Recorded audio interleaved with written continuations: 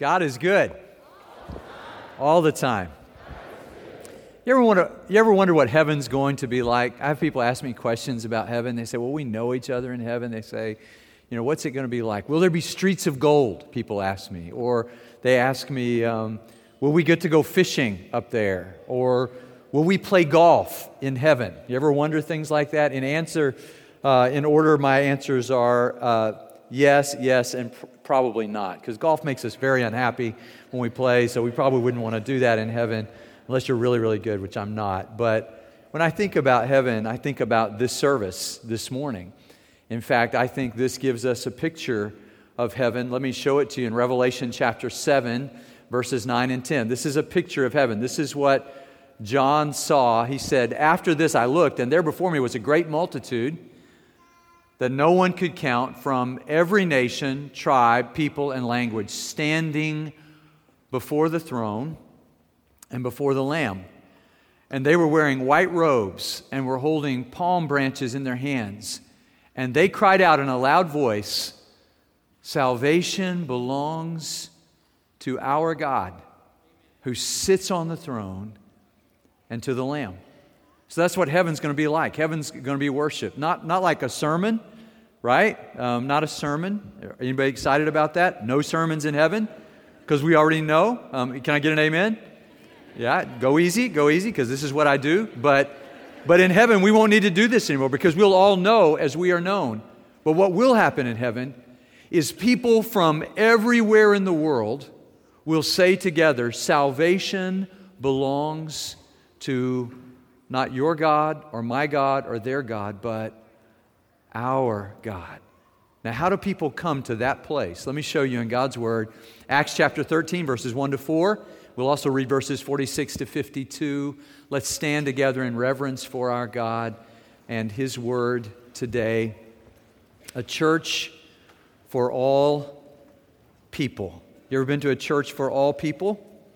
If this is your first time here, you have arrived. This is a church for all people, because God has brought us together in this place. We've been studying the book of Acts together, and especially a church that began to minister not just to the Jewish people, but also to Gentiles.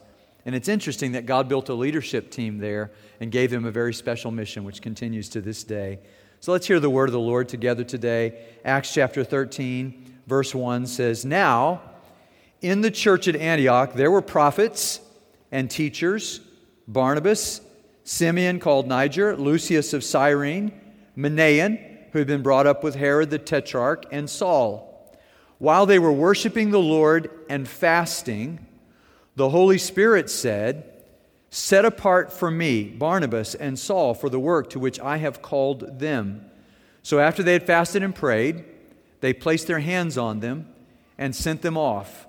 The two of them, sent on their way by the Holy Spirit, went down to Seleucia and sailed from there to Cyprus." And then we pick up the story in verse 46 after he's been ministering to the Jews and some of the Jewish people. Many of them get saved, but some of them say, "We don't want to hear this anymore." And so Paul, he looks back into his memory of the Scripture in Isaiah chapter 49 and realizes what his mission is. So hear the word of the Lord, verse 46. "Then Paul and Barnabas answered them boldly, 'We had to speak the word of God to you first. Since you reject it and do not consider yourselves worthy of eternal life, we now turn to the Gentiles. For this is what the Lord has commanded us. I have made you a light for the Gentiles, that you may bring salvation to the ends of the earth.' And when the Gentiles heard this, they were glad and honored the word of the Lord, and all who were appointed for eternal life believed. The word of the Lord spread through the whole region. But the Jewish leaders incited the God-fearing women of high standing and the leading men of the city, and they stirred up persecution against Paul and Barnabas and expelled them from their region. So they shook off the dust off their feet as a warning to them and went on to Iconium. And the disciples were filled with joy and with the Holy Spirit." This is the word of the Lord. Thanks be to God. Please be seated. One of my favorite churches in the New Testament is the church at Antioch, because Antioch is the first place that the disciples were called Christians. They were so much like Jesus that they said these are Christianos, they are like little Christs. And they acknowledged that about them. And we may wonder, so what was it about those believers in Antioch that made people who saw them think about Jesus Christ?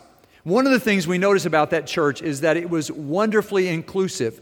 To this point, the church has been completely composed of people who have a Jewish heritage. And they might have been from different parts of the world, but for the most part, all Jews to this point. But then in Acts chapter 11, some of those who were forced out of Jerusalem by persecution began to speak the word to Gentiles, non-Jews as well. And when they did, the Gentiles believed and they formed a church.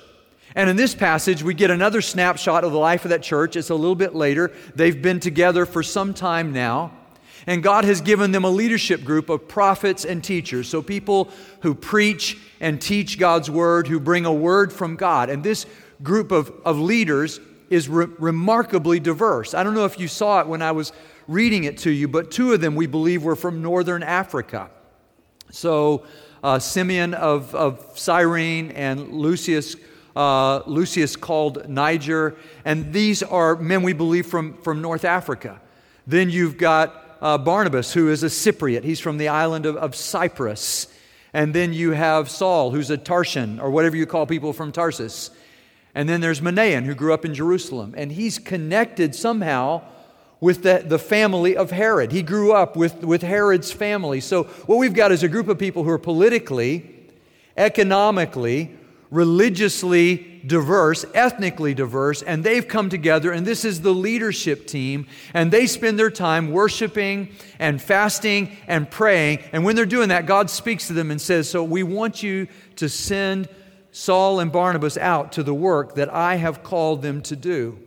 And Saul and Barnabas go, and we call this the first missionary journey. And some amazing things happen on this journey. At one point, when they do a miracle, they're so popular that they want to worship them, and they're falling down before them, and they're convinced that they're gods. And they say, no, don't do that. They tear their clothes and say, don't worship us. And then in the very next verse, they try to stone them to death. So they go through some crazy and amazing things on this journey.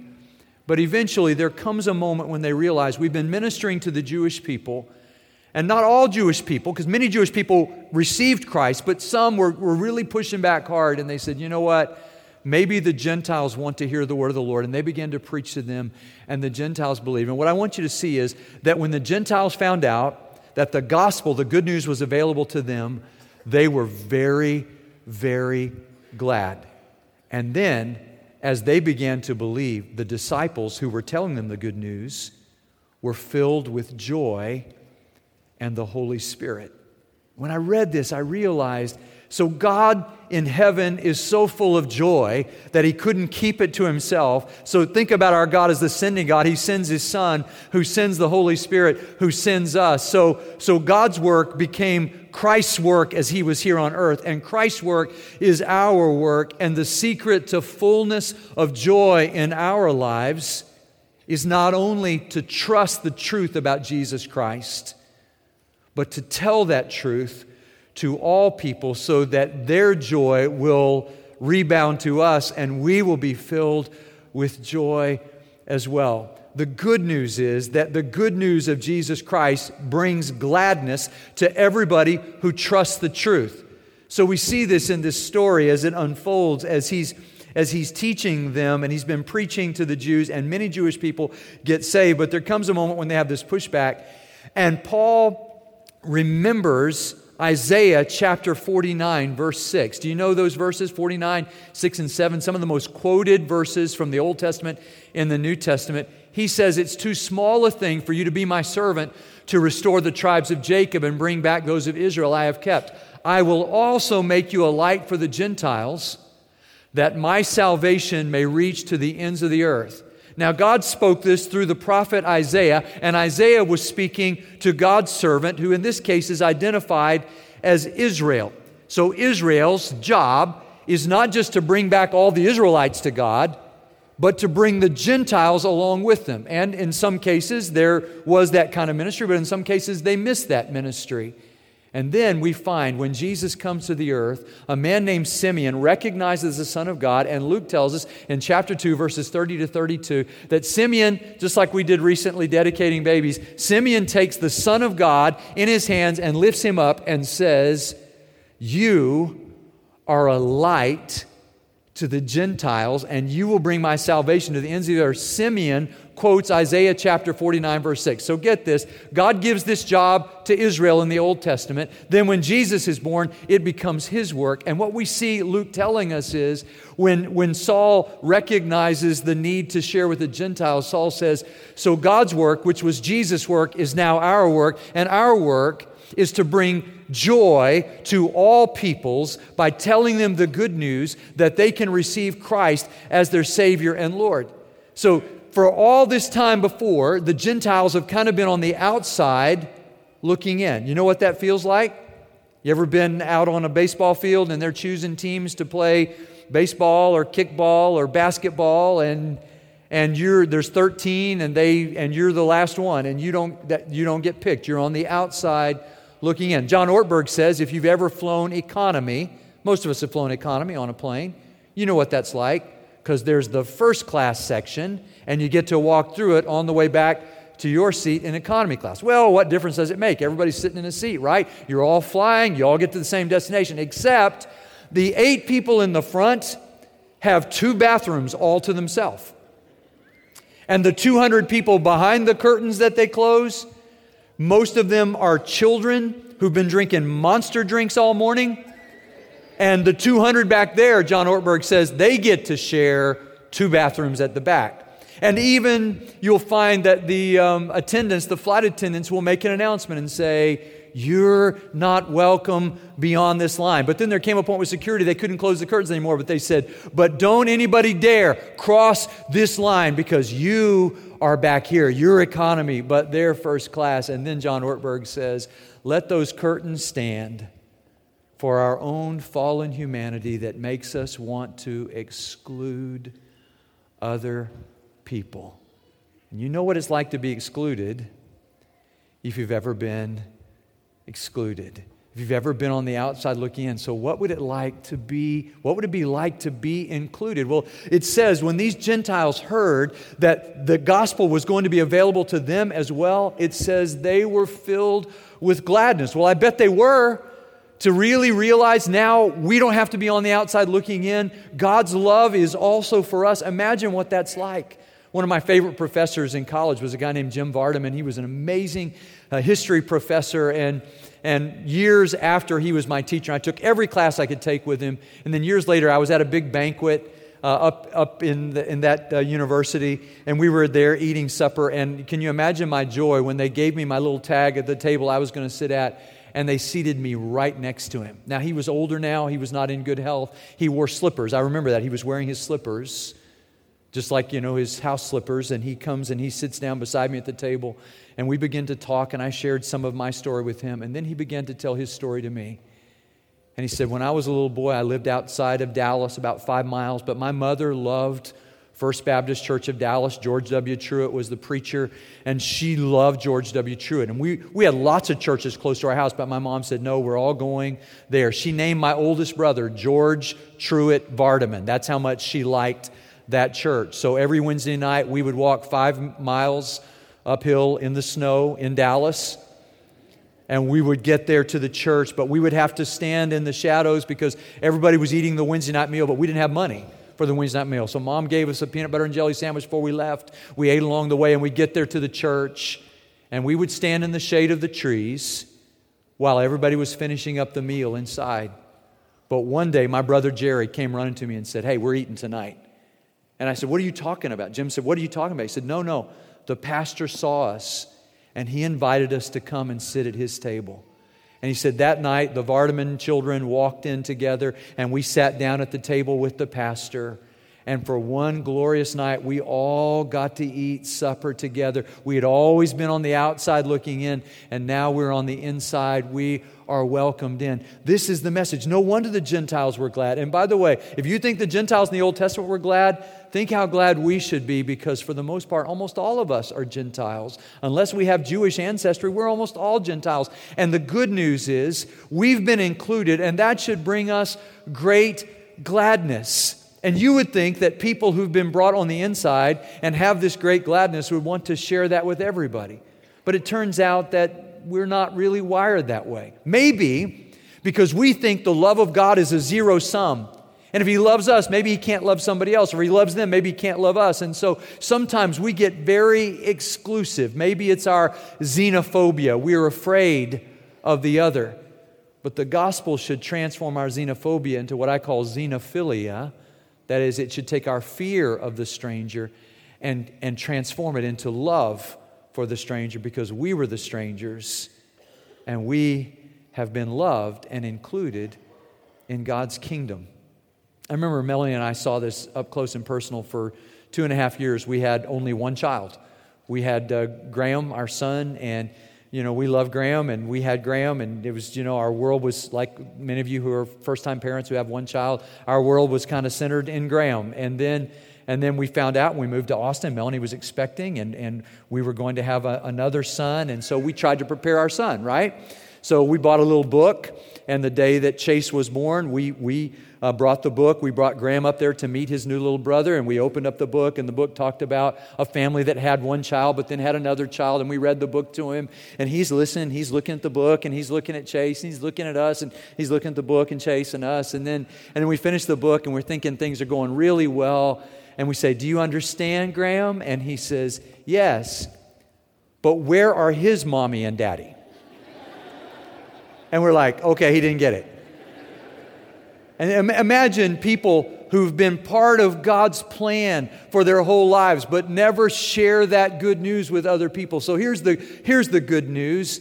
The good news of Jesus Christ not only brings gladness to those who trust in Christ, but the good news of Jesus Christ brings great joy to those who tell others about Christ. So verse 52 says, the disciples were filled with joy. Well, why were they filled with joy? Because there's no greater joy in the world than sharing good news. I mean, just think about the happiest thing that's ever happened in your life, the best news you've ever heard, whatever that was. I remember I was 8 years old when my little brother Darren was born, and I couldn't wait to get off the school bus to run into the class to tell Mrs. Hergenrother that my little brother had been born, because we've been waiting for him for 9 months. And I told my buddy Jimmy McClellan on the bus, and Jimmy McClellan, when we got off the bus, he took off running. I said, "Where are you going?" He said, "I'm going to go tell Mrs. Hergenrother." And so then I'm running, but unfortunately Jimmy's faster than I am. And he goes in and tells Mrs. Hergenrother before I can. And I'm just so bummed about it. Because if you got good news, you want to share that good news. So I read Raleigh Washington this week. He said, if the angels in heaven rejoice when one person becomes a believer in Jesus Christ, why should we be denied that same joy? We won't be denied that same joy if we are those who share. And it turns out God loves everybody in the world. He wants everybody to believe in Him. And He's entrusted that message to us. So look, it goes back. It's Jesus in Matthew 28, verses 19 and 20, in His Great Commission, saying to His disciples, all authority in heaven and earth belongs to me. You go therefore and make disciples of all nations. I want you to make disciples, baptize them, and teach them to obey all things that I've commanded. And I'm with you. It turns out God is with us. We're full of God and full of joy when we do what He's called us to do. Acts chapter 1, verse 8, after the Holy Spirit comes upon you, you'll receive power. You'll be my witnesses in Jerusalem, Judea, Samaria. We've seen that in the book of Acts. But now the gospel through the Gentiles begins to extend to the ends of the earth. And if you think that area where they were ministering is the end of the earth, think about what they would have thought about where we live. We're all the way around the world from that part of the world. This is the amazing news that God's love includes us. And when we realize that, it's not something we want to keep to ourselves. It's something that we want to share with other people so that they also will be included in joy. And here's the really good news. When they experience the joy of receiving Christ, we'll experience even more joy. And it may be that we're missing out on joy because we're keeping it to ourselves. This is something I have learned through the years, that we sometimes are afraid of other people. In fact, some of our pastors spoke at one of our pastors' conferences recently. We have wonderful pastors in the early service. Rafat Fareg told about their ministry down in Central Asia this summer and the Syrian refugees who were coming to know Christ and leading other Syrian refugees to Christ. And he said, "What can I do for you?" And they said, "Could you give us a minivan?" He said, "What do you need a minivan for?" And they said, "Well, there are Muslims in our city who want to become followers of Christ, but they can't afford the bus fare. They can't afford the subway costs to get to our church. But if we had a minivan, we could pick them up." And so Rafat Fareg and our Arabic congregation have raised $4,100 toward a goal of $6,500 to buy a minivan for Syrian refugees so they can pick up more people to come to church, to come to know Christ. 2 men became Christians. Now they've led 60 other people, all of them formerly Muslims, have now become believers in Jesus Christ through that ministry. And when Rafat shared that with us, it was just amazing because the joy of seeing these people come to Christ has given him so much joy. And one of his members said, "I don't have a lot of money, but here's $500 because I want to help them buy a minivan so that more people can become believers in Jesus Christ." Another one of our pastors, Tong Loon, Mong Tiak and Tong Loon are the pastors of our Burmese congregation. I've told you the story how it's grown from 20 people to now they have 280, I think last Sunday. They've planted 7 other churches, all of this in the last 10 years. And Tong said to me, "I have a concern." He spoke in our pastors' conference. He said, "Some of us are afraid that people coming to our country are going to want to hurt us. But if we lead them to Jesus Christ, they won't want to hurt us anymore. This is a strategy for reaching the world. Share the joy that we have so that they'll come to know that joy." And look, I know what it's like to be afraid of the other. When Melanie and I first got married, we lived in these apartments in college there. She was still in college and I was in seminary. And there were these old apartments called Spate Jenkins apartments. And the walls were really thin. I remember that because my father-in-law tried to hang a mirror for us and he used the drill and he went right through into the other apartment. So we had to explain to our neighbors why there was all this dust on their floor and why there was a hole in the wall. And so we remember that, it was the walls were thin.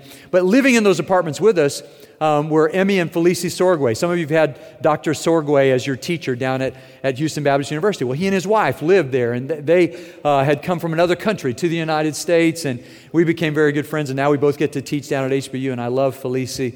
His name means joy, and he's one of the happiest people I've ever known in my life, and it's because he shares the good news of Jesus Christ everywhere he goes. Well, before long, our neighbors next door moved out, and another person moved in. It turned out it wasn't just for married couples, but it was also for graduate students. And he came from another country. Remember, the walls are very thin. And he played very loud, obnoxious music that I did not like. To make matters worse, he was licentious and lascivious. That is, he brought people to his apartment and did things that we didn't want to know about. And before long, he was obnoxious to us, beyond obnoxious to us. And we tried to talk to him, and he didn't want to hear. And to make matters worse, every morning, he stole my newspaper. They would throw the newspaper up over the rail. I would hear it hit the concrete and slide, and I would race for the door, but he was faster than I was. This is a recurring problem, isn't it? And so he would go out and he would grab my newspaper and I would say to him, and he'd get back in his apartment before I got out there, and I would say, knock on his door, "Do you have my newspaper?" "No, I don't have your newspaper." So he wasn't only a thief, but he was a liar. And it was just so annoying to me. And I just oh man, our neighbor's crazy and he's driving me crazy. And then one night, thin walls, I heard a knock on his door. I heard a voice I recognized, Ed Whitner, who was the music minister at Columbus Avenue Baptist Church. And Ed came in that house and began to talk to my neighbor. And here I am, a pastor. I was the pastor of a church. I lived next door to this man. But God had to bring another minister from our city to tell my neighbor the good news about Jesus Christ. And I listened, and I was amazed as my neighbor became a follower of Jesus Christ that night. And here's the joy I felt. He stopped stealing my newspaper because now he believed in Jesus. And he used to be a thief, but steal no more. Work with your hands so that you can give to other people. But the story for me was, God, why would you have to bring another pastor when I lived right next door to him? And it was just a reminder to me that sometimes we are afraid of others and we get angry at others. Look, we can either shout at those who are different from us, or we can show them the light and fulfill Isaiah chapter 49, verse 6. Because here's what God's doing in our city. He's making His people a light to the Gentiles so that His salvation will come to the ends of the earth. And we can either be part of that and be filled with joy, or we can watch God do it and wonder why we weren't a part of that. I read Heather King this week, and she talked about church and about going to church. And Heather King said, nothing shatters our egos like worshiping with people we didn't handpick. The humiliation of discovering that we're thrown in with extremely unpromising people. People who are broken and misguided and wishy-washy, out for themselves. People who are us. But we don't come to church to be with people who are like us in the way we want them to be. We come because we've staked our souls on the fact that Christ is the way, the truth, and the life. And the church is the best place, the only place to be, while we all struggle to figure out what that means. We come because we'd be hard-pressed to say which is the bigger of the two scandals of God, that He loves us or that He loves everyone else. And the good news is He loves us all. Let's pray together. Father, thank You for Your amazing love that found a way to reach us. Thank You for sending Your only Son and then sending Your Holy Spirit to fill us with Your joy. And Lord, forgive us for times that we keep that to ourselves. And Lord, help us, I pray, to find a way to share Your good news with people who need it the most, so that in believing it, they will find the same gladness and joy that we have found in relationship with You. We ask this in the only name that is able to save, the name of Jesus Christ. In His name we pray. Amen.